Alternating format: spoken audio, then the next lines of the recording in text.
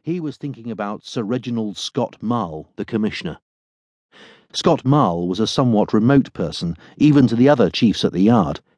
He took the chair at the weekly conferences of assistant commissioners and heads of departments, but appeared to hold the reins at Scotland Yard very lightly. That did not mean ineffectively. In the course of nearly 30 years' service, Gideon had known several commissioners, and none had done a sounder or more balanced job than Scott Marle.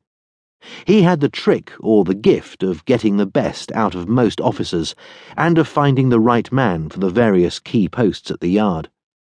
Nevertheless, Gideon was conscious of an invisible barrier between him and the Commissioner, and did not see how it could be avoided.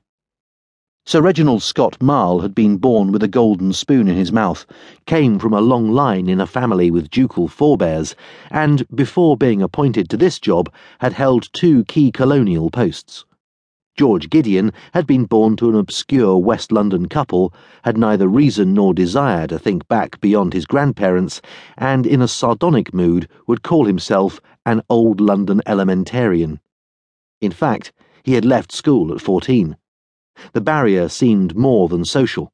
It was in outlook, in understanding of the same people and same situations, and in daily living. When Gideon got home, he liked to take his coat off and do some decorating or carpentry, almost any odd job about the house, except washing up. Scott Marle would put on a smoking jacket, burrow in Greek mythology, and even in these days be waited on by butler, footman, and maids. Gideon knew that, for he had twice been to see his chief in the evening, on urgent matters concerning the treatment of suspects who had diplomatic immunity. Gideon also knew the Commissioner's wife slightly. She was 20 years younger than Scott Marle, and quite a beautiful woman. One of the troubles with which Gideon had grown up at Scotland Yard was the preponderance of the uniformed and civil service men in the force over the members of the Criminal Investigation Department. He found it increasingly difficult to be patient with some of the other departments, and occasionally was annoyed because, combined, they carried so much weight. Scott Marle did not appear to take sides, but sometimes Gideon thought that his years as a colonial administrator had given him above-average understanding of the problems of the CID.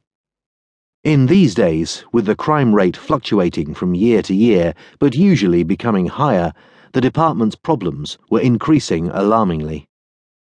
A major one was that of getting suitable recruits.